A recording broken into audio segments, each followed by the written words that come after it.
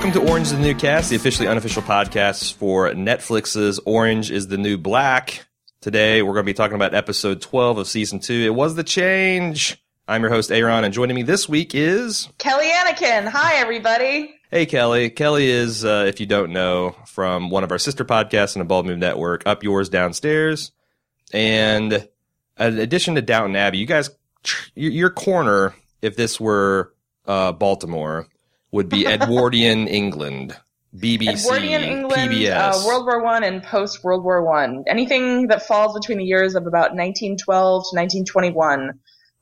It is an arbitrary rule that we decided on, and it helps keep us honest. Okay. You are extremely funny.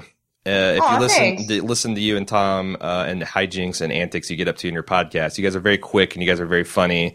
And that's not surprising because you are a comedian. And I am. You've got a new project that you'd like to talk about. I do.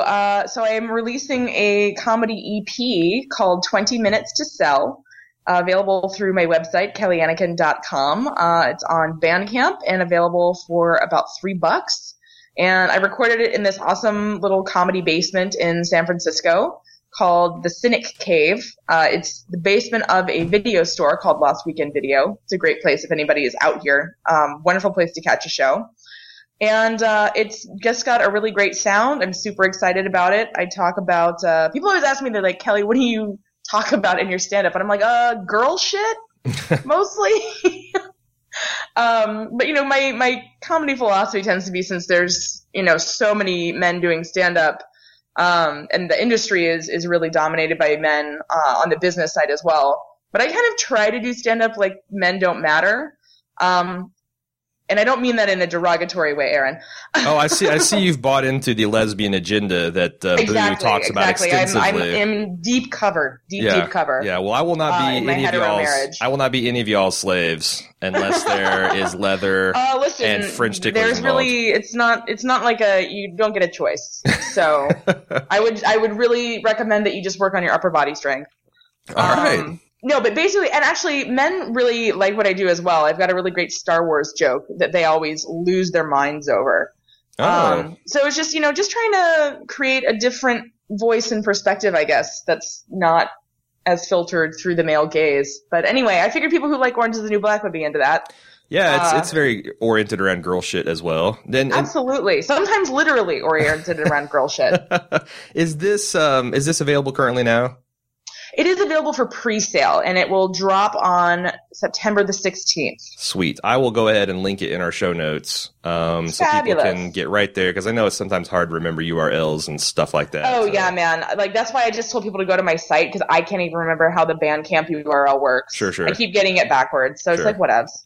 All right. Well, speaking of girl shit and Orange is the New Black, we're talking about It Was the Change, directed by Phil Abraham, who this show was really in expert hands this week. It's directed by Phil Abraham, who's worked on Mad Men, Sons of Anarchy, Breaking Bad, Sopranos, won an Emmy for his camera work on the pilot of Mad Men, and was nominated for an Emmy for directing 2 other Mad Men episodes. And he graduated from Wesleyan University with Matthew Weiner, the Wiener, probably how he got his Mad Men start.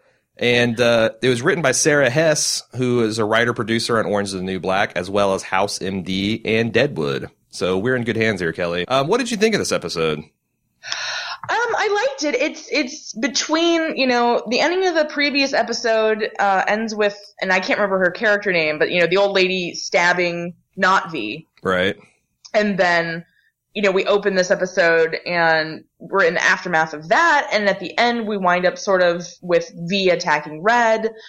So, and, you know, and then you've got the whole hurricane situation. So it's definitely kind of like a stasis episode. We're really kind of just hanging out, waiting literally for the storm to break. Yeah. But I mean, you know, it's still an excellent episode and it's really entertaining to watch. And there's a lot of really great emotional acting happening here. And it's weird because you said stasis, and I would probably say it's like, you know, setting up the chessboard for the finale kind of episode, which is weird since so much happened. You know, we had the attack on V, we have the attack on Red, we have Tasty and and Pusey hitting their lowest point, but kind of, starting to mend that fence at the end.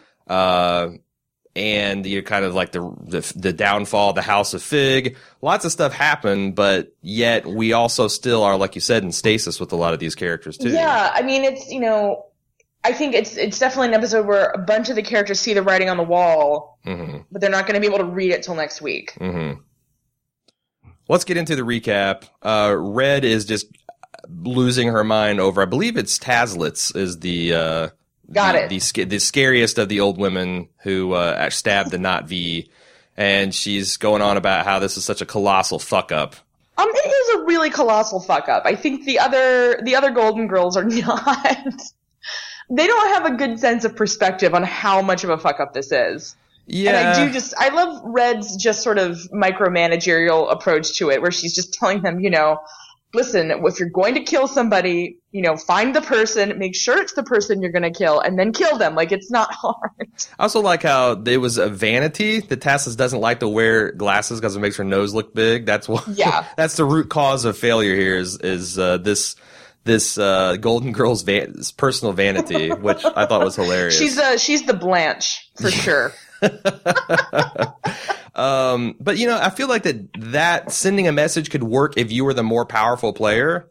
And like if Red was in V's position and she wanted to send a message by killing someone, kind of tangibly related to, like, I guess a white woman of her stature and age. If she killed Gina. Yeah, to be like, look, this is what's going to happen if you don't fucking get in line, but I still see you as a valuable enough piece. I don't want to kill you. I'm just trying to get you back in line. But when you're the underdog doing that, the psychology doesn't work, right? No, and I mean, there's no margin for error when you're the less powerful party in this kind of conflict. I mean, you've got to be really, really intelligent about how you're going to play it. And, it's not Red's fault. Red did not. She did not order the hit, which is another thing that makes her look even weaker, because she can't even go to V and be like, look, my girl's got out of hand. What am I supposed to do? Because then she looks even weaker. Exactly.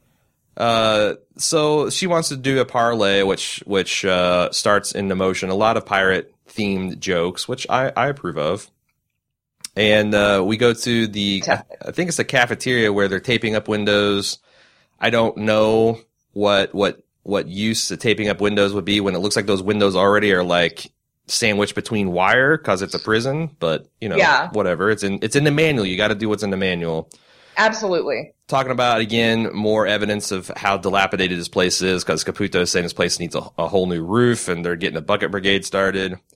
Pusey is in the library, still drinking that really disgusting-looking ceiling hooch that she brewed. This breaks my heart, just seeing her get to this point. Mm-hmm. And, I don't think I've ever been as depressed as she is, but just imagining being in prison, being away from your family and your friends and everyone you love, and then the family that you've built inside, to have them turn on you. I mean, it's just, up is down, black is white, cats and dogs living playing together. Poker.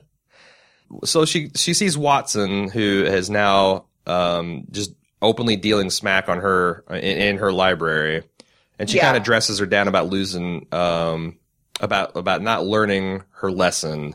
Yeah, because she was just in SHU, and we know that Watson has a really strong reaction to being in SHU. Certainly. We saw her shut down Yoga Jones in the last episode. Right. And Watson also, they both just break my heart, because Watson is such a promising person, and she's so broken at this point and so apathetic. Sure. And that's what Pusey is calling her out on. She's like, hey, it could be better. And, Watson's just like, no, somebody's going to fuck me, and I'm just going to bend over and take it. Yeah, that fatalism, that it's going to be the prison, the man, everyone's going to fuck you. At least V gives me 10%. Exactly. It's just, like you said, sad. Piper is then whining about Fig transferring her with a list of 12 other names, that this is Fig fucking her personal. That she can't get any more special favors from Healy. And do you believe that Fig is targeting her? No, I think it's pretty clear. Yeah, okay. I'm glad I'm not alone here, because, rewatching this, it was like, really, bitch? And I understand. I've been in plenty of situations where I'm like, oh my god, somebody's deliberately doing this. And Tom's like, you're literally insane. That doesn't make any sense. But it's just, Fig has no incentive, really. It's not as if anything Piper has done has worked, put it that way. I don't know, because I think that she is mad about the radio show. She's mad about that, but it's like, Fig still has all the power. It didn't actually cause any systemic change. Sure. I think that's one of the things, though, that they're, like, even Caputo was saying that last episode when she stormed in and banned arts and craft supplies because prisoner, Soso is leading, Soso's the least threatening person. She's leading a hunger charge. And Caputo's like, look, you don't need to come down heavy on this. This is pretty much a handled situation, and now you're just going to pour gas on it. But Fig's kind of, I don't know, it's weird because every once in a while they'll throw in an episode like this one that tries to make us feel better for her or to redeem her or show us like what her ulterior gain is. One of the criticisms I've seen of the show is that like they make everybody sympathetic, and I'm pretty much fine with that. I mean, some of my favorite shows in the past, have been like The Wire or Deadwood, where you just kind of see all facets of these people and nobody's the villain in their story. Exactly. I mean, so I think, and I don't think I don't feel sympathetic to her by the end of this episode, but I also understand certain aspects of her better, I guess. Exactly. And that's the thing. Like, people say, well, even Hitler had a dog. He was a vegetarian. Whatever. I mean, everyone, I enjoy that. I've never heard that Hitler had a dog as like a humanizing. I'm sure it's very common, but I've never heard that. No, but like there's very rare, even when you talk about true monsters in history, that everyone's 100% a monster all the time, and I think it's a lot more uncomfortable to confront the humanity in our monsters. Like that, Fig is actually kind of a crusader, and she wants to fight corruption and criminalization policies at a very high level. Yes, she's lost sight of the forest for the trees. Right. Did you read, out of curiosity, the series of articles? I think it was like the Washington Alt Weekly. I think like an ex-con watches Orange Is the New Black. I read 2 or 3 at the beginning of the season, and then we've gotten quite a bit of probably 3 or 4 pieces of emails from people that have been in prison or had relatives in prison. But no, I haven't in the last probably 5 or 6 weeks. She only did like 7 episodes because it made her so mad. I bet. But I almost wish I hadn't read them because it's really diminished my enjoyment of the show. Just like her calling out like the logistics of things. Like, for example, the arts and crafts. She's like, okay, they have scissors. There's no way they're going to let them have scissors. That sounds perfectly reasonable. Yeah. And I'm like, that's a good point. Yeah. I mean, I think it's good to just draw attention to like, what is prison actually like? Right. But it definitely like bummed me out. I was like, I really like this show. Right. And now you've brought reality into it. But I mean, that's kind of sobering to hear that even this depiction of a shithole prison in fiction is kind of rosy. Even approach how terrible it actually is. Yeah, it's actually a little bit rosy, and I know that there are certainly better prisons, the ones that Martha Stewart gets assigned to, that Yoga Jones is super excited about. But if you're talking about the average federal and state penitentiary experience, this is kind of probably sugarcoating it a bit. Well, and even as I'm bummed that my enjoyment of the show has diminished, I realize what a, first world problem that is. And, hopefully, and I think one of the goals of the show is to kind of bring all of this to light. And, even if they're not portraying it super faithfully, at least having this conversation about this is how we're treating these people in our society. No, and I definitely stimulating this conversation about whether that's right and whether that's appropriate. Definitely like that about this season too. I think they've done really well is ask those type. I mean, they've gone beyond just this personal drama between the prisoners and actually asked big social questions like, what do we do in prison and with sentencing, and is this really justice, and what do we do with the aging prison population, et cetera. Yeah. They're doing yeoman's work, really. Yeah, I agree. I absolutely agree. So one of Red's official envoys brings a black flag to V working out of the commissary because it's an international symbol for parlay. I did not know that.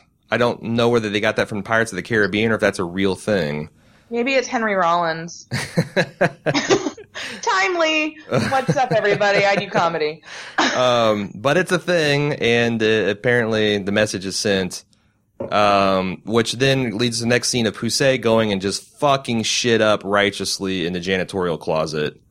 again, I'm going to just completely fangirl out on Samira Wiley because her facial, like, she's got this amazing, like, rubber face. Yeah, no, truly. She just every shade of every emotion is just so visible on her face. Like, I went to school for acting, and I watch her, and I'm like, why did I ever think I could do this? Right. Like, it's so amazing to watch, and I really hope, because Uzo Aduba just won the Emmy for featured guest or whatever that category is. Right. And I really hope that they're submitting Samira Wiley for that next year. Her work this season is remarkable. No, she had a huge role to play this year, and she did such a great job. And in this scene in particular, like you said, I don't know if you've ever engaged in any kind of revenge-oriented destruction or something like that, but that's like, I just felt like it was so true, the whole, like, when you're in the middle of it, you feel like, oh my God, this is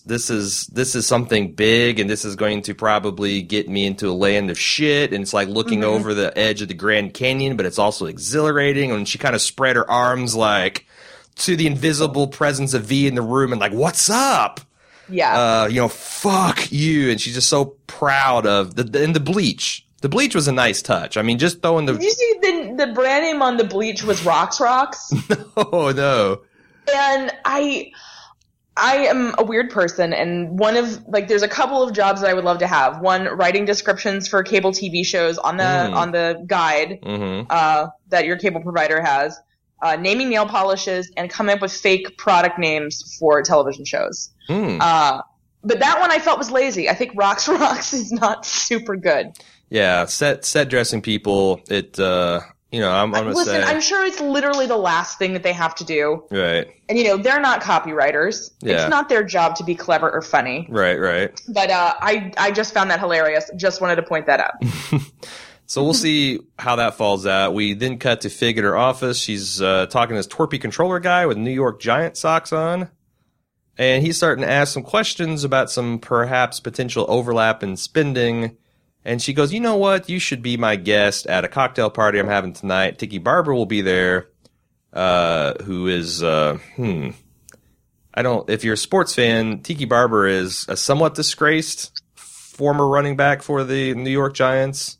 I don't know how excited a real New York Giants fan would be to meet him, but I'm not a New York Giants fan. I am so not hooked into football in any way, particularly not New York football. So, well, we're going to have to deport you to Canada because it's about to kick off next weekend, and it's clearly the most important thing going on in America right now. I don't know how you could pay attention to anything else and be a good American.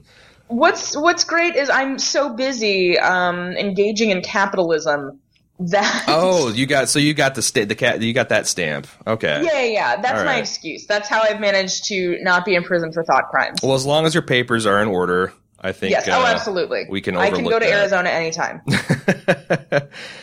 Bennett sidles up to Daya and says, "You can't ignore me forever," which triggers off a conversation about fatherhood and him maybe having a son, maybe having a daughter. One of the things I think is super interesting this season, and I've talked about it a lot, is that they've really turned the tables on this Bennett-Daya relationship. From last year's, it was this cute thing that you kind of pulled for, to this thing that's now increasingly disturbing and has a lot of questions that are real-life things that you would have to think about and are not romantic at all and kind of exploitative. What are your thoughts on their whole relationship arc? Because it's been a while since we talked to you. Yeah, I'm so bored with it, actually. Really? I'm so bored with it. Like, I feel like there is a way for it to be interesting, but it's like the concept is so kind of sensational. Mm-hmm. The idea like, they're having this prison romance. And I mean, I even agree with you, like, they're dealing with real life relationship things. And I mean, it's made more dramatic by the fact that, if he claims paternity with his child, then he's going to go to prison and just all this really horrible stuff. But every time that they're on screen together, it's like on Dr. Quinn Medicine Woman when Sully and Dr. Mike finally got together and then like the show kept going and it was like, well, why does the show keep going? It's the movie. We've all got what we wanted out of this. Like, that's a very opportunistic one night stand approach to television. Sure. But, and it's not compelling to me. And I may be alone, but I'm not super interested in it. I would actually rather spend more time with Alita and Daya, honestly. Right. I would rather see their mother-daughter dynamic play out a little bit more. Yeah, I just think that it is somewhat interesting, the whole, especially with the statutory rape law that's in effect with this, and what does that mean, and what is the implications, and, could Daya give her consent, and what does that say about Bennett, and we think he's such a good guy, but is he really? And I feel like it's not interesting from a them getting together and them having a relationship perspective, although I'm kind of curious to see how this plays out in season 3. Mm-hmm. It's more interesting about what does this mean, and what does it say about the larger stuff that's going on in the prison. Yeah. What I'll also say, though, is I feel like, as we were talking about, this episode is sort of this, calm before the storm. I feel like this whole season is the calm before the storm for Daya and Bennett. Because nothing's really happened. Right. They're still living with this sword of Damocles hanging over their head, but it hasn't fallen yet. And it looks like, they could, what he lays out here is a scenario in which he's kind of this creepy uncle that hangs around the family, but they can't, but her real daddy is the guy who raped her mommy, and he's in prison, and it's, and Daya's like, that's not a life. These are good conversations, but I feel like they keep having the same conversation. I feel like the conversation doesn't move forward. That might be fair. So I think that's why I'm bored. I think it's just that I feel like they keep, running in circles around this thing, and I'm like, okay, I know that's how conversations work in real life. But let's gussy it up for the camera. All right. Let's move on to V having confrontation with Tasty, where she says, "You know what? Your relationship with Pusey is bad for business, so I'm exiling you, kid." Yeah. Which really hurts Tasty and triggers a V flashback to her having hot flashes. Would you care to comment on any of this? Yeah, I liked this scene because it gets at, everybody's insecure about aging. But I think, women in particular, due to the existence of the old adage, men age, women rot. That's a very real thing that we have to cope with. Not that we do rot, but that's what people think if we start to age. And particularly somebody like V, who is not emotionally mature. I mean, she's chosen this life where her whole, family and network are these kids who are 30 years younger than she is. Sure. And, she's done that because it's expedient for her business model, but also, they say that thing about, if you're a teacher, you're kind of, stuck at the emotional development of the students that you teach. Interesting. And I'm not sure that that's true across the board, but I've definitely seen teachers where I'm like, wow, you are a mental preschooler, basically, in your approach to interacting. Anyway, but, V's very upset about aging, and RJ is reassuring her and saying, if you weren't practically my mom, I would bone you. And she laughs, but that does the trick. She's getting super depressed because she's 50, and he pulls her out of that, and she's like, "Oh, you're being ridiculous," blah blah blah. But it's a little bit of an uncomfortable moment. It is. It's like suddenly Miss Hannigan's orphanage got super sexualized. Yeah, it's on really top of the drug dealing. Weird. Yeah, it's definitely uncomfortable, and spoiler alert, it's gonna get worse. There's a conversation with Ruiz and her apparently mute boyfriend, where she's just, because this is the unfortunate situation with Piper, is that there's this fallout that's involving these other prisoners, and we really kind of see it with Ruiz, that she's worried that, Piper's family doesn't give a shit enough about her to go visit her down south. Her family doesn't have the funding and the wherewithal to do it, and she's just worried. It's like, look, you got to talk to her baby all the time.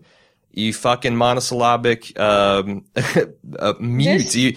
I don't want my baby to be weird, and she says the thing that really broke my heart, and I was weeping in this scene the first time I saw it, because our podcast notwithstanding, I'm married to a man of very few words. So I feel very I feel like kinship with this relationship between Ruiz and her boyfriend. Okay. But when she's saying you have to talk to her so she doesn't wind up like me. And it just is so heartbreaking. And I love Ruiz. She's somebody I hope we see more of. I think the actress does an amazing job. with that character. And I'm really curious sort of what is her story? Like, how did she get here? And, you know, seeing her with her baby is just so sweet, and it's just awful that she's going to have to leave. Right.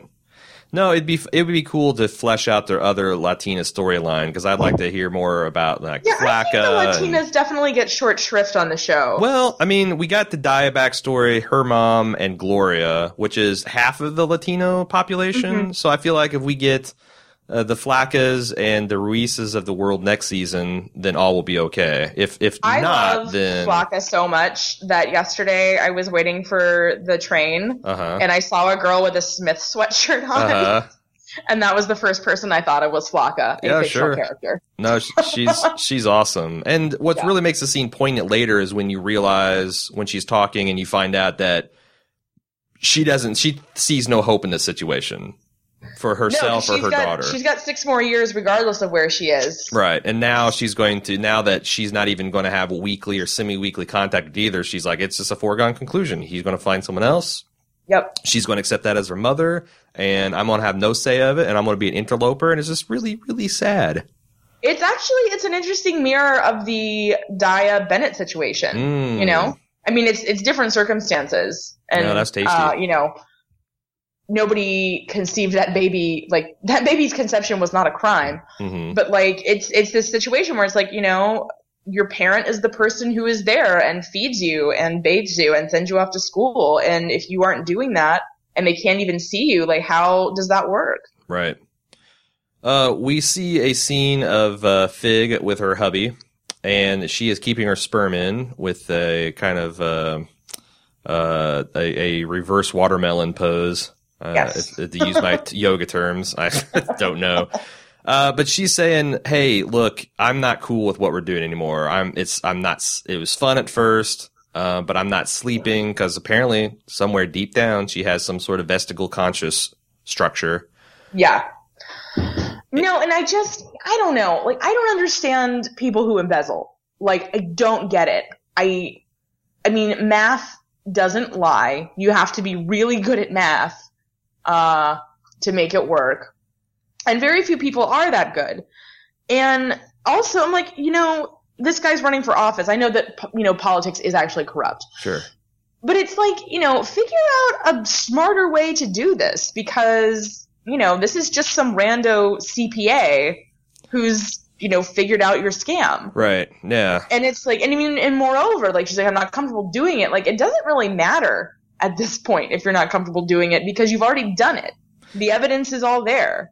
No, it's funny because I've got a little insight into psychology of this, because I used to work at the corporate level for a chain of convenience stores. And every fucking year, a manager or other high-level kind of store employee would try to start floating the books.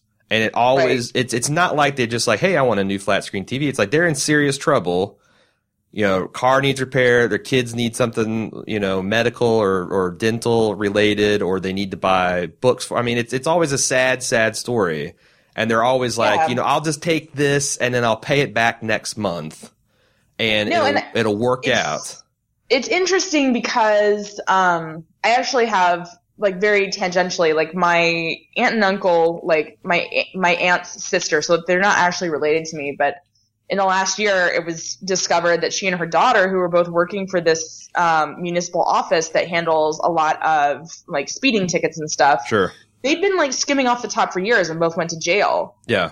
And, I mean, and their family was suspicious because they'd be like, we're in these dire straits, and then all of a sudden it was fine. Right. But I mean, they were doing this for like a decade, and that blew my mind. And that's the other part of the psychology, is like they feel really guilty and really bad, and then they kind of wait and wait to be figured out. But the fact is, it's you always get caught, but the time between you getting caught and you know, you doing it to being caught is hugely variable. It might be months, it might be years, and what always happens is, you know, a month goes by, 2 months goes by, the hammer never comes, and then something else happens. Yeah. And it's like, well, just go back to that well. And then, you know, it's, like I said, it's always sad because it always starts from a place of need, and it's very, you know, Jean Valjean. But then, you know, 5-6 figures get stolen, and it's not just a loaf of bread anymore. But that's the psychology. It's like it always starts with this critical point But then, just like you do anything else, it just gets easier and easier. And so I figure that's what, like, he was going to lose a campaign, and they're going to have to lay off all their campaign workers, and they just did this just one time. We promised this one time, and then, Yeah, then, once you've done it, you're like, oh, well, let's go back there. Let's do that again. What'd you think of... So there's a couple slimy things here. He basically says, your career is not as important as mine career, which is objectively true, but it's never something I think you want to deploy on a partner. Like, running for state senate is more important than assistant warden. But on the other hand, you are the one buttering the bread, so maybe I should treat you more as a respected equal. I mean, it's odd to me. I've always had a really supportive partner, and it was clear very early on. It's been interesting in my relationship because Tom's still the primary breadwinner, but I work much harder than he does. Sure. I'm just working in, lower income fields. Right. And at the same time, all of our sort of, moves have been in support of my career. Sure. And just very early on, we had that discussion and said, okay, we're prioritizing this. And this is our priority. I mean, obviously, Fig and Mr. Fig are not a model for any healthy relationship. I mean, there's obviously a lot of crazy things going on between them, and they don't communicate well. Sure. The whole closeted gay they're more man. Business partners than spouses. Except for I don't think she knows that. I mean, we see in this episode sort of her processing that, and it kind of blows my mind that you could be in a marriage and not realize that, but I don't know. It happens all the time, though. I know, and I guess I'm very lucky that that's not happened to me. But again, it's like, listen, dude, you have already, like, he's just, like, losing points in this whole conversation, because he's like, oh, yeah, you're uncomfortable doing this, cooking the books? Sorry, you're going to have to keep doing that. And also, I'm way more important than you. And also, I held up That's not what you want to say to the person who you want to, embezzle money for you. Right. And also, I came inside of you. I held up my end of the bargain. Now you need to get pregnant. Or not, I don't really care. Yeah, I'm like, you know how pregnancy works? Because we don't really have any control over that. Right. I assume she's tracking all of her fertility symptoms, but, it really is a crapshoot. No, yeah, and I think the old P&V maybe once a month is probably not going to get it done, especially since Fig seems like she's in her late 30s, early 40s, which is already stacking the deck against conception already. I totally agree, and I have like such mixed feelings about like seeing women in that whatever position, keeping the sperm in or whatever. The reverse watermelon. Yeah, it's like on the one hand, I'm always happy to see anybody depicting the mechanics of the female anatomy and how this whole rickety contraption works. Yeah. But at the same time, I just feel like I see that all the time, and I always think about The Big Lebowski when I see it. Right. So I don't know. It's just I don't even have a point. I just want to say, is that the only way that you can keep the sperm in? Are there more interesting, dramatically compelling positions? I would like to see that more on my television. I'd like to see someone do what I'd like to call the human centrifuge, where the male grabs his female by the ankles and spins her vigorously for 30 to 45 seconds to really force that fluid down the funnel. To really get it up there in the cervix. Yeah, right. That would be, and actually, honestly, I've never thought about that before. So when I try to conceive, I think that's what I'm going to do. Yeah, the human centrifuge. I think that's definitely when I write my award-winning fertility book. That's going to be the cornerstone of it. So water is now coming up through all the shitters because of hydrodynamics. Girl shit. It's coming back up the haunt us all. We see the parlay with Red in the middle as the storm continues to rage outside the greenhouse, and Red tries to kind of smooth things over. She falls back to the whole it was a message hit because she's not getting anywhere. V says, "Fuck this noise. My feelings are hurt. I was going to share it, and I'm going to take it." And then it gets really real fast when she drops the fact that she knows where her son lives, because that was V's trump card, or I'm sorry, Red's. Yeah. Like this end of the tunnel's worth nothing if you don't know where the other end is, and now she's got some leverage on that, which makes V out to be much more of a player than I would have considered. Like up to this point, real scary. Up to this point, I thought I kind of thought Poussey was right that, you know, hey, she's kind of like a pedophile only as a drug dealer, and that she can only, but she's got some real world connections that, you know, are kind of scary. So I don't know. Well, I mean, the other thing to consider, I'm like, yeah, she is like a pedophile, but the kids grew up, you know? Mm-hmm. They grew up into scary mini Vs. True. And then she resents them for that, as we'll see in this next flashback, where we see that some of her power comes from dirty cops. Yes. And she's making coffee for one who drops a little tidbit that, hey, your boy RJ is going into business for himself behind your back, which is going to set up ongoing plot. I don't know if you had anything to comment on that, or do we get to... Yeah, I mean, I always enjoy seeing how criminals do their work, and I thought this is a perfectly serviceable scene of that. Yeah, I love getting a little bit of my Wire and my Orange is the New Black. Absolutely. And I also want to say there's really excellent wig work going on here for V. V's got hella wigs, and she looks great in all of them, and I just want to point that out. That's right. Let's see. Black Cindy announces that if it comes to swimming, I will save myself. I will stand on a bitch's head. And I now want to see a web series about Black Cindy on the Titanic. I would love to see her on the Titanic. Like, Funny or Die. Make this happen. It's like, Molly Brown, bitch, you going to be sinkable. Yeah, I'd like to see. Maybe we can get Kathy Bates to come back and just have this battle royale. That would be amazing. I think Kathy Bates is doing American Horror Story. I was going to say this might be the one of the plots for the new American Horror. I'm super excited now. Yeah. I'm always excited about American Horror Story. It can't get any worse than Coven, so I'm very optimistic. You know, it's funny because Cecily and I are doing a American Horror Story podcast. But my first introduction of American Horror was last year with Coven, and I gotta say, I loved it. I mean, listen, I think I would have liked it fine had Asylum not been so amazing. See, I gotta go back and watch it. Particularly as a lapsed Catholic, it's set in this, you know, Catholic insane asylum in the 1960s, and Sarah Paulson as Lana Winters is basically everything that my lesbian agenda and I want to be. So... Right on. It was so good. It was so good. But yeah, I mean, I don't always like what Ryan Murphy does, but I love American Horror Story so much. I did too, and because I'm a horror virgin. My first exposure to horror was with like kind of Jim prepping me for The Walking Dead.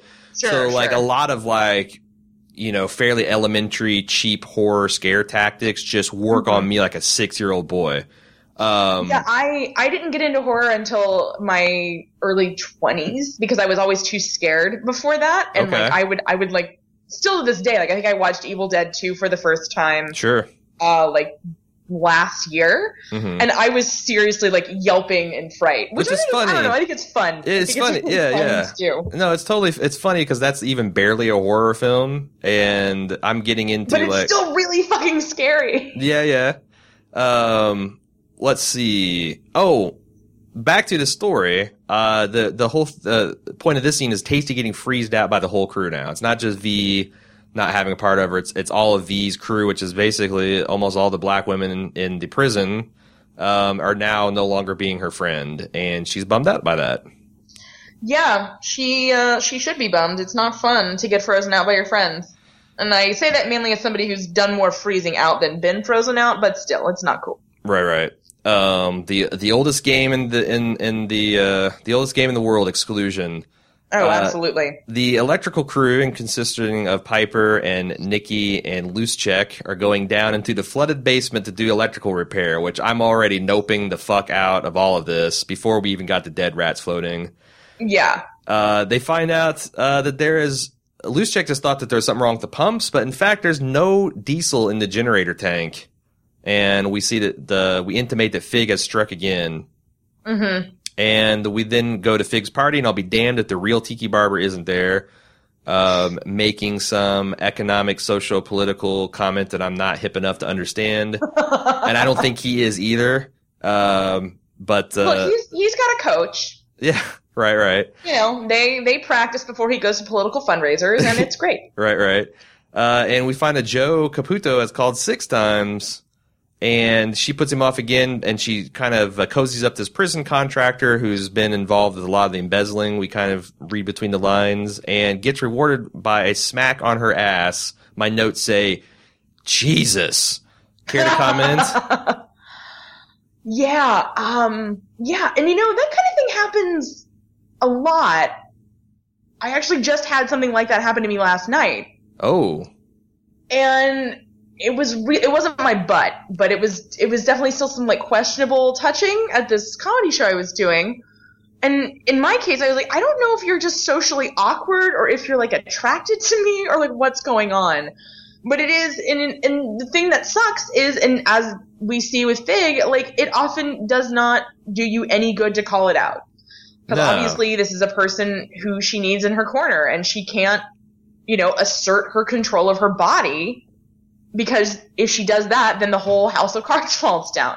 No, it happens with startling frequency with women, and I think that's one thing that there's a really great, because a lot of guys like, I never see this happening, and that's part of the whole patriarchal stew. Is if a woman is escorted by a man in a public space, men accord the other man the respect of not denigrating his woman or disrespecting his woman. If a woman's unescorted, that's when she gets all the shit, and that's why, quote unquote decent dudes never see this shit go down. Well, I've never seen. And the other thing too is like it happens so frequently that we just don't even make a big deal about it anymore. Right. Like if you talked about every time you got harassed, that's all we would ever talk about. Right. And even though we aren't considered real citizens, we do have lives. No, seriously. And we want to live them. People and they don't even respect your boundaries when you state them. I was at a great comedy festival in Iowa earlier this year. If anybody's in Iowa, it's the Green Gravel Comedy Festival. Yeah. But we were having like a bonfire after the shows one night, and I was hanging with my friend who happens to be a lesbian, not just part of the agenda. She's a legit lesbian. And we were hanging out, and this drunk dude comes up to us, and he's like hitting on my friend, and she's like, I'm a lesbian. He then immediately turns to me and starts hitting on me, and I'm like, oh, I'm married. And he like didn't respect that from either one of us. He was like, oh, like whatever, like you should still like hook up with me. And I'm like, dude, who are you? I have no idea who you are. Yeah. Even if I did, this would be inappropriate. Yeah, and it's weird because as a guy, and I apologize for anyone that finds this discussion of social issues tedious, but, deal. I don't apologize at all. I think this is an important conversation. It's funny because it's a source of constant frustration as a guy who would very much like to fight against that, there's very few opportunities where, about the only time, and I think it's an important thing, is like when you're friends with guys in your life and you hear them recount stories like that, because occasionally some people are so unaware of how wrong that is that, when us dudes in our dude group start drinking, they'll start confessing to sexual assault, to rape, to all kinds of things. And it's, there's this intense social pressure to be like, ha ha, cool story, bro. But I think it's very important to actually be like, yeah, that's not cool. Rape is never cool. You're I don't know what you've heard, but it's never cool. And it's and that's the other thing. It's like the whole, like, I'm not talking like violent rape. I'm talking about the kind of campus rape and the inability to consent that is just, it's real date rape. Which I always think that's hilarious that there's date rape. Like, we don't have date murder. Right. Like, nobody's like, oh, hey, we're going to go to a movie and we're going to get some pasta and then I'm going to rape you like just a little bit. Well, it's weird because we are living through the time in which this is being redefined, because 30 years ago, there was no such thing as date rape. No. It was a woman that, shouldn't have been drinking and was regretting decisions she made right before, and no one would ever consider that being rape. Yeah. And now, absolutely. And that's like, I kind of, if you're the guy in these situations where this is the way the game has always been played, and now suddenly people want to call you a rapist, that is a hard thing to hear, and that's a hard thing to internalize and change. Do you understand what I'm saying? Oh yeah, absolutely. I'm not trying to be apologist for rape. I'm just trying to say that from the other side of the coin, it's a rough transition. It is important to consider, what is being asked of men, and empathetic with it, even as I'm extremely passionate that you guys kind of have the lion's share of work to do since we've been getting raped for millennia. And that's why it's weird, because I know, surprisingly, this podcast is actually, as far as I can tell, about 50-50 men and women listen to it. So I'm speaking now to the men and saying that, you know, it's okay to feel this confusion, and it's okay to feel like the rules are being rewritten, because they are. They're totally being rewritten. Yeah, the rules are being rewritten, and it's like, you know, if you've made a mistake in the past, okay, maybe make amends and just don't do it again. Yeah. It's all about educating yourself and you know, recognizing your privilege. Yes. And it's hard work. I've had to do it in many instances in my life, but It's really valuable work, and it really opens your world up when you start considering parts of the population to be human beings that you hadn't considered before. And it enriches. That's the other thing, is a lot of people like, you know, well, this, and no one's going to have sex anymore, or this is not fun, or this is, you know, wet blanket. I promise you, it's the opposite. What's really interesting to me, this is kind of a leap, but I listened a couple of years ago to the old Comic Relief specials. Mm-hmm. You know, Robin Williams, Billy Crystal, and Whoopi Goldberg did these on HBO. Sure. And it was right around the time that AIDS broke through to the mainstream public consciousness, and it stopped being a gay issue. Mm-hmm. And, you know, up until that time, like, since the invention of penicillin, people could just, you know, bareback all they wanted. Right. The worst you could get is herpes, which, yeah, well, let's be honest, is not, but yeah, it's not terrible. Oh yeah, herpes, like, everybody has herpes, sure. Like, whatever. Scarlett Johansson, if you're like grossed out by herpes, no, Scarlett Johansson has herpes. So there you go, guys. I feel really good about myself now. I'm going to use that. Well, I have herpes, and so does Scarlett Johansson, so I'm recording an album of Tom Waits covers soon. All right. Okay. I laughed so hard I couldn't breathe. Well done. My next album. So, no, but comics, anyway, you know, I think anytime you listen to comedy, you're hearing this, like, snapshot of what sort of the public opinion was about things, and they were so angry about condoms. Mm-hmm. They thought that it was the end of sex. Sure. And I was raised in the 90s, even in a conservative household where condoms were a sin. I internalized that condoms were good, and that if I was going to engage in sexual activity, I definitely should use them. Definitely, I think 90s is definitely fascinating how much in that short span of time, how society really can react very quickly to something like that. No, it's funny because I think that, you know, growing up in the 90s, that was like the high water mark of condoms and everyone being terrified of getting AIDS, and now it's like the AIDS has become managed. I feel like that there's a lot of barebacking that's creeping, that's just no, absolutely, just creeping back into culture. It is, and it's, you know, it's that false sense of security, much like embezzling. Right. You know, people are getting this false sense of security, like, oh, I mean, you know, AIDS now is a nuisance more than a death sentence. Right, and that exactly. gives people this false confidence. Yeah, it's like diabetes now. Yeah. It needs to be managed. I mean, really, the bigger problem with AIDS, I mean, the African continent is kind of where that's still a horrifying ordeal. But in America, I think, you know, kids today, they don't understand what that was like. Sure. To, like, live in the shadow of that. Yeah, to think that's a death sentence if you get it. Yeah. So, to sum up, you know, dudes, talk to women, listen to their experience, don't take it personally, don't try to minimize it, and you'll be a better dude for it. I agree. This has been a great conversation. Like, the more you know. I know. I feel like we need to have the rainbow and the star and the dun-dun-dun. I know. I agree. So we now get back to the prison where the cafeteria is turned into a prison-wide slumber party. Everybody's rolling out their beds and their sacks. V and Red are eyeballing each other. Red is paranoid as shit.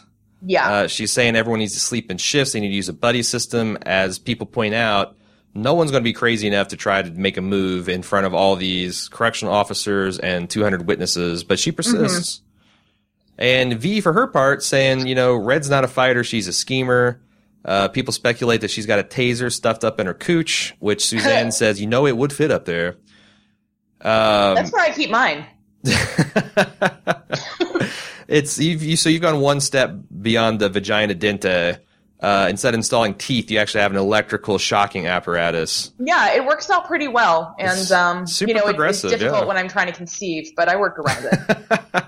I don't know that we might have to devise something even more stronger than a human centrifuge to deal with the taser equipped vagina. We'll talk about this offline. All right. I need some consultings for my books. Cool. My book, singular. Maybe there'll be a sequel. I don't know. We'll see. More human centrifuge.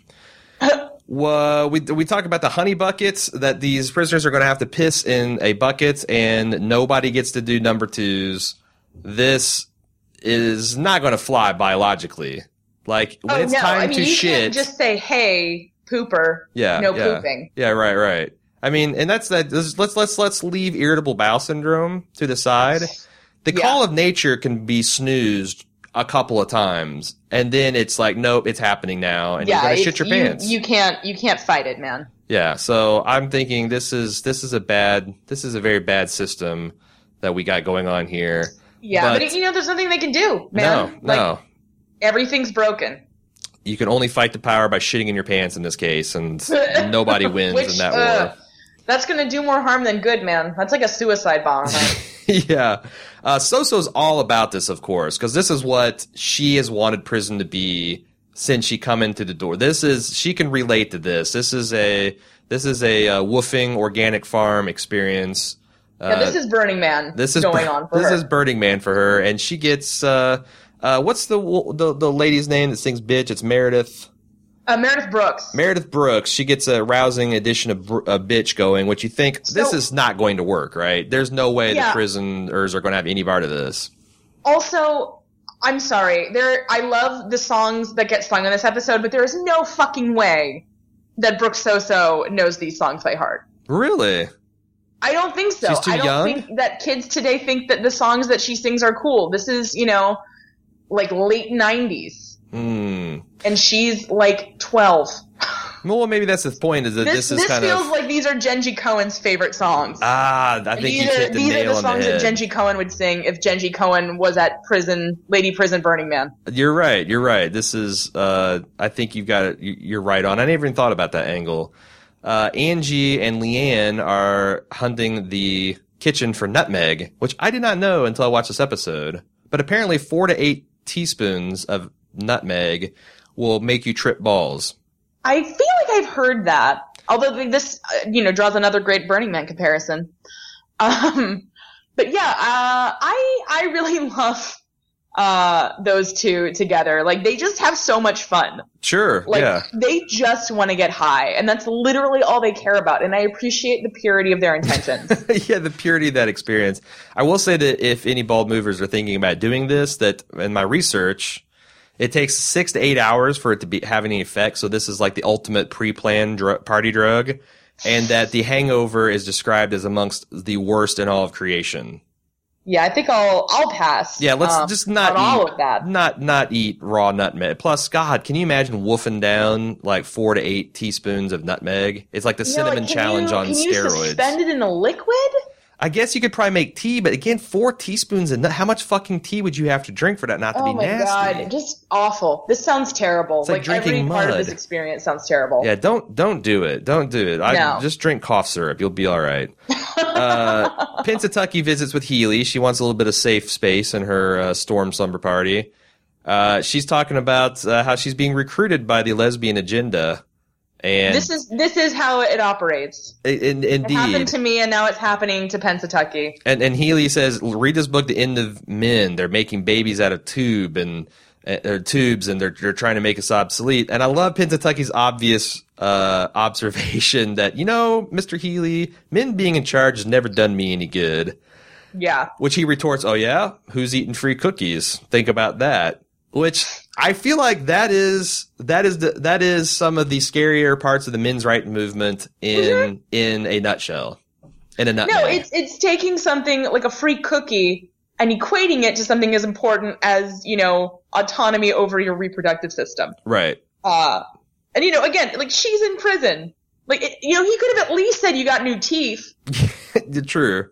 That happened. Yeah, for looking the other way. Yeah. So, of course, her father figure telling her to stay the fuck away is just going to drive her that much closer to it. We go back to Brooke leading the entire damn prison in a rousing rendition of Lisa Loeb's Stay. It is not the entire prison. The black women aren't singing, and I watched. Oh, I thought there was oh, really? I thought there were a few. There might have been a few, but the bulk of the black population is not into this because I'm like, they should be singing "Creep" by TLC if they want the whole prison to get involved. Yeah, they need to start. They definitely need to get "Creep" going. Yeah. Or at least Waterfalls. If we're gonna go with this whole '90s thing, I think Waterfalls would be more a sing along though. Yeah, actually, No Scrubs, I think. Ooh, perfect. I feel like more people know the lyrics to No Scrubs. Perfect. I think you solved the equation. V and Red continue. I solved the TLC sing-along problem. What's next? V and Red continue to stare each other down, which triggers yet another V flashback where V visits RJ and confronts him about this moonlighting he's doing. And he's like, look, I'm a grown man now, but I'm not trying to jam you up. I'll give you a percentage. And she says, you are a man who loves his mama. And sexy times start, and my notes just say, whoa. Yeah. This is, I mean, I know incest is like super hot right now. Is it? But like Game of Thrones is doing it. Okay, Downton Abbey does it. You're right. There's a lot of incest going on. You're right. It is. Even on like lesser shows. Yes. But, this is somehow more disturbing to me than what goes on with the Lannisters. I don't know why. It's like brother, sister fucking, cousin fucking, that's one thing. Who hasn't been there's there? no power differential there. Here is a woman who's obviously manipulating this young man who's probably been fapping to her for years. Wow. And oh god, it's just so gross. It's like Oedipal times 1,000 because she's not his mom, but she is his mom, and she just has so much power over him, even as he's trying to break free, and then she gives him this thing, and it's just like, no, like, don't do it, RJ, don't look into the sun. And the second time I'm watching this, it made it even worse knowing that she's doing this to set him up to murder him. Yeah. Like, it's one so step cold. away. It's like incestual necrophilia somehow. No, like, you're having sex with a corpse at this point that you yourself are going to murder. This is some Jeffrey Dahmer shit. Actually, the scene in the last episode that I think we covered, the Looks Blue, Tastes Red, which is Tasty's flashback episode, and we see Tasty at RJ's funeral. Yeah, really recontextualizing and talking to V about it, and you think V's totally sympathetic, and just seeing like how evil she actually is. Ice cold. Yeah. She's colder than that snow cone that Tasty was eating. We talked about this next scene where Piper tries to relate to Ruiz, who is worried about her boyfriend being mutant, the effect that's going to have on her daughter. And we already talked about, how just utterly despairing she is about, look. Yeah, and, Piper comes over here and being like, well, we'll know each other. And Ruiz is so great. She's like, we don't know each other. No, yeah. Like, Piper's so stupid. Right. Like, honestly, she's more naive in this than So-So is with her sing-alongs. It's like, listen, like, there's just this huge gulf between you, and you keep thinking you can bridge it, and you just can't because you want to keep being the one who's talking, Piper. Mm-hmm. But we got to talk about Boo playing checkers with Pennsatucky because every sentence of this dialogue is gold. Like, starting with Pennsatucky said, so I want to talk to you about your agenda. And Boo's like, I have several of those, specify.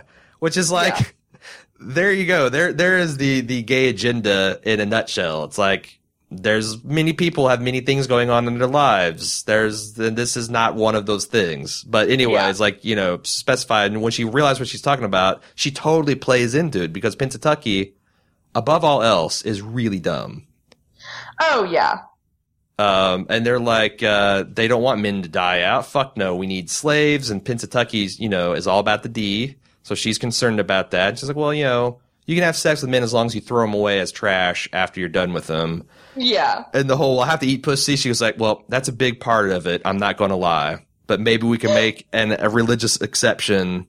And then there's this mysterious reference to initiation, which I think we're going to have to wait an episode to get to. Yeah. I cannot wait. I love this pairing. I feel like, so Pennsatucky's been a bit at sea this season, And, Boo's obviously on the outs with Red's crew. And I just really hope that season 3 is these two having lesbian agenda hijinks all over the prison. And I feel like that would Boo have sex with Pennsatucky? She doesn't seem terribly particular. I don't know.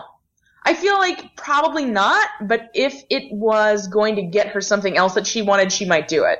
But I think, the idea of Pennsatucky actually having sex with a woman, I don't think that's going to happen. Yeah, because, Boo doesn't have much standards, but on the other hand, like, Pennsatucky, even with her new teeth, is kind of, it's not just the physical aspect, because I don't think that would deter Boo.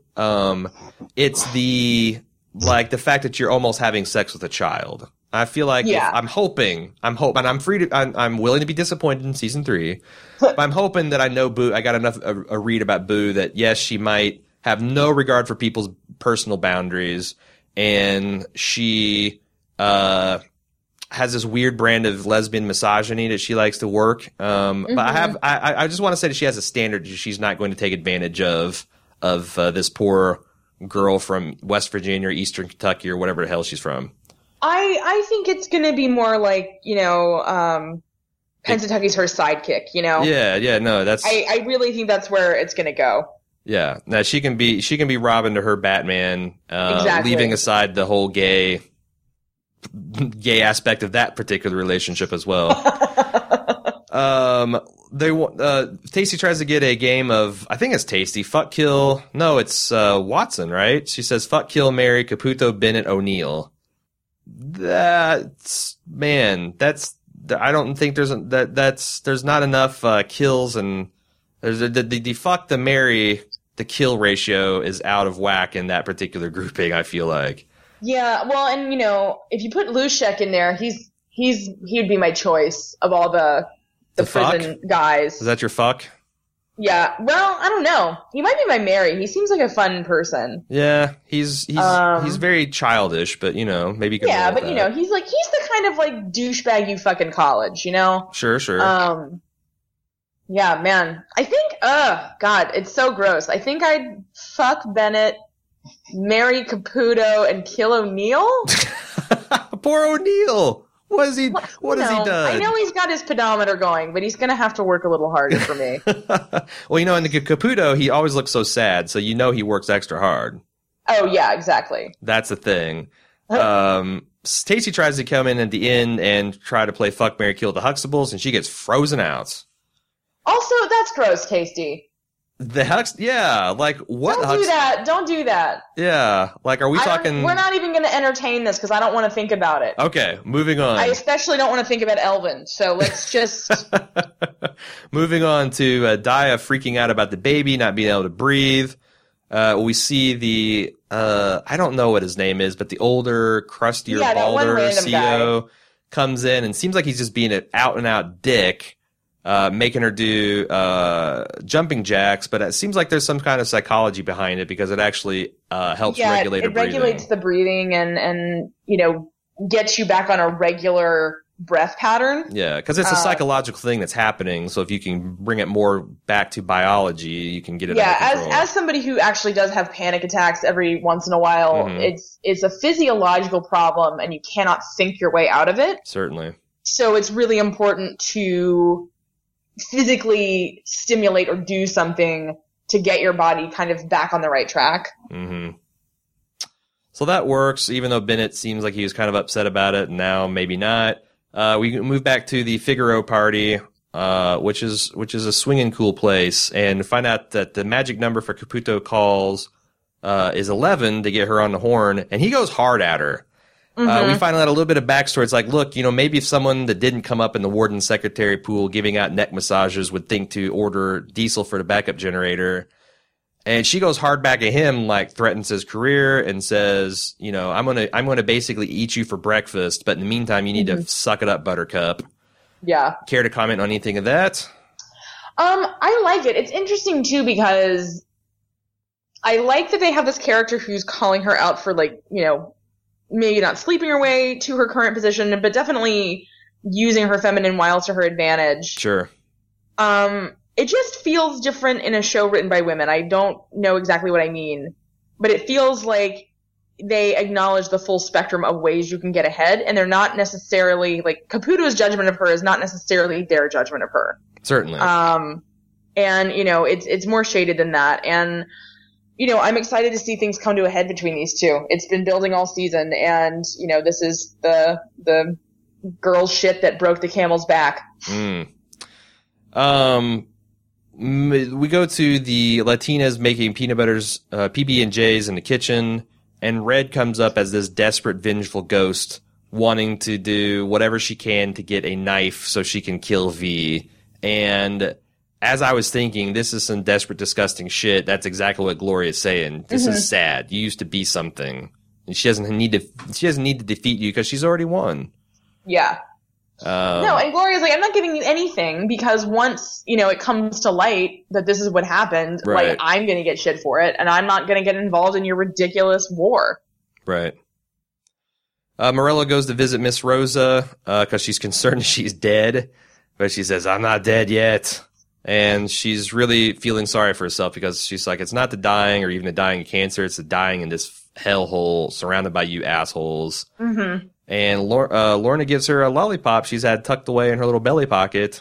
And that's a nice human touch that seems to bring Rosa back from a little bit of her black despair. I think we skipped a scene earlier, actually, too, with Did Morello, where she's talking to Piper. Yeah, I did skip it because I just am bored. Which is fine, but I thought that was like a nice little scene. I enjoy Morello in this episode. That's my only point. Morello is a crazy, like Nikki said, you are a crazy person, but you also have a lot of beautiful aspects to your personality. Yeah. She, as long as you are a white girl, or, because there was this like disturbing racism in the very early goings when she was distributing for freebies. She skipped over V and was really pointed about, well, your girls need to take care of you. As long as you're white or half Asian, she is a very, very nice person. Yes. And someone to throw you an emotional lifeline if you need it. Yeah. So anyway, this is the conversation we alluded to earlier where Bennett's talking about, how he sees the family versus Daya, who is advocating we all go to prison approach. We get out at the same time and we can actually be a real family. Or she says, or you could just go pretend this never happened, and I'm content to live the lie about Mendez, about Pornstash. And he's super offended, not offended, hurt, because he's getting like tears rimmed in his eyes. Mm-hmm. But then what really hurts him is she says, "Hey, if someone gave me that chance, I'd think long and hard about taking it." What? Yeah. What do you think about? I know you're bored of the situation, but can I get you to comment a little bit about what you think about that? Yeah, I mean, I think they're finally coming to making some kind of choice about what's happening, and my heart goes out more to Daya in this situation. Certainly. Because she doesn't have really any say or power over what's going on here. You always want to side with the person that has no choice versus the choices. Bennett has many choices he could make, whereas Daya is at the mercy of whatever Bennett kind of wants to decide. Exactly. So that's a pretty good and just knowing take. that he could make a choice at any time that's going to have huge ramifications for her and her entire family. Right. Whereas if because the other thing is like, well, what if she came clean about Bennett? Mm-hmm. I guess that would work, but she'd be drugged through the media ringer of people doubting her, and there'd have to be paternity tests, and there'd be court cases where, Bennett can just be smooth sailing as long as she keeps her mouth shut. So, that's absolutely fucked up. Ange and Leanne are tripping balls off Nutmeg and thinking about deeply why we wear clothes and why we are trapped inside our faces. Yeah. Those are both good questions. I mean, I would say for clothes, sometimes you live in a climate that is cold. Yeah, or you get to swamp ass and you want some kind of absorbent layer in between those folds to collect moisture. And also to hide our vile husks. That's another answer I came up with in my notes. And we're trapped in our faces because, physics. Yeah. because our consciousness is encased in these meat sacks, unfortunately. Exactly. Poussey and Tasty are thrown together to have to save the library, which we'll get to here in a minute. Yoga Jones and Piper are talking about Sister Ingall, lest we forget she's still in the prison hospital. Apparently, it's probably stricken and without power as well. And Piper's scared about being transferred because she has this Max Penitentiary Chicago experience. And Yoga Jones like, look, I spent 5 months at Alderson, which I'm guessing is a South Carolina prison that she's going to. I have no. I think isn't Piper supposed to go to Florida? I honestly didn't write it down, and I wish I should. I wish I did because now it's actually becoming a thing. Point. Yeah. But yeah, Yoga Jones is like, getting out of this place was awesome. We had a craft shop and a volleyball team. I had Martha Stewart's old bunk, and Piper. This crystallizes her decision to do the thing that the journalist has encouraged her to do all season long, which is to go and get the hardcore proof of this bullshit going down. Yeah. V goes out to dump a honeypot, and Red tries to strangle her. And with saran wrap, which I thought was very clever. Very clever way, because that shit would work. Yeah. And V does a very clever psychological judo of just giving up and saying, do it. And Red can't, because their former friendship still means something, / she's not as cold as V, / I don't know. Red's not a killer, man. No? I don't see her being a killer. I don't think she's got it in her. Well, I feel like if V had kept fighting her, she would have. But cold-blooded. So she's not a cold-blooded killer. She might have in this situation, but I really don't think she could have gone through with it. I think there's a difference between being a killer and being a cold-blooded killer. I will definitely agree that Red is not a cold-blooded killer. I really just don't feel like she could psychologically do it. But, that's okay. Having different opinions is what makes podcasts worth listening to. And, not killing a human being is an admirable trait. Totally. The unwilling to do that. V and Red come to a truce, which I'm sure will be long-standing and usher forward a new understanding amongst the races in prison and the various factions. It's definitely not going to be something that is violated within this very episode. Oh, yeah, this is a lasting piece for sure. Which triggers another flashback of V and RJ. It's after sex. She wants a fucking popsicle. If RJ gets her one, she'll let him do that one thing again. And as soon as he leaves, she gets out her phone, which we find out that V is ice fucking cold because she has her officer friend go up to RJ, toss him a gun, and then shoot him in cold blood. Which, it's strangely topical. Terrible to watch. Strangely topical too. With the whole Ferguson thing going on. Yep. Anything we want to talk about this? I know we've talked about this grossness of the situation, what a violation this is on many levels at length already, but... Yeah, and I think, too, I also want to say I like the boob diversity. I am just so happy with seeing so many different kinds of boobs. Certainly. And, particularly because V is an older woman. Sure. And we get, a good look at her body, and it's solid, it's comforting to see so many different body types, which I'm sure is something that's come up many times, but. Yeah, it's a very, it's a wide, diverse rainbow of boobs we see in the show. Mm-hmm. And I think it's interesting on the second watch. I mean, you can see how clearly this popsicle gambit is a ploy, and she's not even that very convincing of a liar. But, he has no reason to think that she would do something like this to him. And young dudes, super horny. Yeah. Like that can short circuit the whole, I wonder if I should be doing this pretty quick. Do you watch The Bridge? I do not watch The Bridge. I've heard great things. I don't know. This season's kind of weird, although I guess it's getting better. I'm a couple episodes behind, but the first 2 episodes were basically a cautionary tale of a teenage boy's penis and what it can get him in trouble with. It's another, the more you know. Telling. Yeah, definitely. So let's see what's going on here. Oh, yeah, it's Tasty and V in the library, or no, Tasty and Poussey in the library. They're trying to save the books because the library is being flooded. And Tasty's mad because V has kicked her out, and she blames Poussey for ruining her life. And she throws her to the ground and looks like she's going to start throwing punches. Very flashback to Suzanne as beating up Poussey in the bathroom, and you can just see in Poussey's eyes that this would be the end. This would be officially the worst thing that's ever happened to her in a lifetime of bad things that's happened to her. But instead, it triggers this moment of clarity, and Tasty kind of like sags to the ground and says, I'm sorry, and Poussey instantly is forgiving her, and it's kind of beautiful. Yeah, no, I'm so glad, because their friendship was one of the highlights of the first season for me. Sure. And watching them go through this and not be friends anymore it's been a very emotionally difficult arc to watch. Mm-hmm. Because it's not like being on the outside where if your friendship with somebody falls apart, you can avoid each other. Right. In a meaningful way.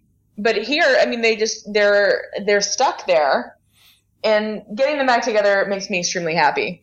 No, I'm glad that we saw some reconciliation. I'd hate for these people, and it's clearly not complete, and there's probably still a lot of hurt feelings and discussions to have going forward. But I would hate to feel your way back into that. I'd hate for that to be like a season 2-3 cliffhanger that that we've got a little bit of comfort as an audience that these two pals are going to be on the road to recovery. It seems. Yeah. Getting exiled from V's gang, Tasty didn't see it until this now, is the best thing to ever happen to her. Yeah. Piper waits until the guards nod off and then decides to sneak out into the prison at large and breaks into Fig's office, swipes a bunch of files that are labeled, actual real paper files, invoices that are labeled with fit score. When the lights come back on, she tries to sneak out, but Caputo catches her. Whoa, what's going to happen here? We don't know yet. But good on Piper for taking advantage of the situation. Yeah, being proactive for a change and not whining. There's a lot of people being caught off guard in this episode because Fig catches her husband kissing his aide, and she is so shaken by this and so surprised that she can't even confront him, be like, what the fuck? She just, silently walks out. And Red stands amongst her wrecked greenhouse in the morning after the storm blows through and starts to clean it up when V creeps in and schlocks her. And Sarah Jackson Holman plays Cellophane out over the credits. Anything about the last couple scenes you want to talk about, Kelly? They're all pretty straightforward. Like, V gets in there and, she's out for blood and, who knows what's going to happen with this file at this point. And, this just confirms our suspicions about Fig's husband. And, it puts everybody kind of at the precipice of some interesting choices and decisions and stuff. So definitely a solid cliffhanger. It definitely going into the finale. Definitely sets up the fall of House of Red and Fig simultaneously, which will be interesting. I remember when I was watching this, and it was late. It was hella late because I just did marathon this all week. It was like 1:30 in the morning on a Monday morning. So it's like, work was looming and all this other stuff. Yeah. And my girlfriend was like, oh, I guess we have to watch it. And then the final episode was a fucking 90-minute episode, which we did not know going in. Right. It was rough at the Hubbard household that Monday morning. I felt like I had been schlocked. Anything else you want to talk about the episode in a whole? Or no, I mean, it's a very solid episode, but it's definitely kind of nuts and bolts. Yep. So we have one more episode to go, and then the week after that, we're going to have a reunion / season wrap up kind of retrospective. Is that something a prison Burning Man meetup? A prison Burning Man meetup with all the ladies that have joined me. I don't know if I'm going to do it just a giant big Google Hangout, or if we're going to do like one at a time. Is that something you'd be interested in doing? Yes, we'll have to see how the scheduling works out, but we can sort it out, man. Okay. So as a side effect, because just kind of behind the scenes making sausage, I record these things all different times and kind of like the batches as the ladies have different schedules. And as one side effect is I recorded this back to back with the one that I did with Nina last week. So we cleaned out the feedback warehouse. We're going to have to restock for next week. We don't have any feedback to talk about. If you'd like to give us feedback, you can do so at orange@baldmove.com. You can also follow our show threads on facebook.com/baldmove, which is also fun. We appreciate. Kelly, would you like to give one final plug for Up Yours Downstairs and your new comedy efforts? Sure. So Up Yours Downstairs, we're in hiatus from Downton Abbey. Obviously, the show's not on right now, but we're doing the Empire exhibition, which we stole from Mr. Selfridge. But we're exploring other parts of the British Empire during the Edwardian time period. Our next episode is actually going up. I have no idea when people are going to listen to this. It's going up soon, but the next episode is about the movie Shackleton, starring Kenneth Branagh. And if you want to check out my album or find me on Twitter or Facebook, just go to kellyanakin.com, and all of my stuff is there. And I will hot link that for your convenience if you're listening to this podcast. There was some talk a couple weeks ago about me perhaps joining you on one of these. Is that still playing in the works? Yes, for Lawrence of Arabia, which is happening, I think I don't even remember. It's happening at some point. All right. Well, we will. Speaking of schedules, we'll get that worked out. But I'm super excited. Every time we record one, we can never remember what the next thing that we're doing is. So we're trying to plug the next thing, but we forget what it is. Sure. No, I'm super excited. It's one of my favorite movies of all time.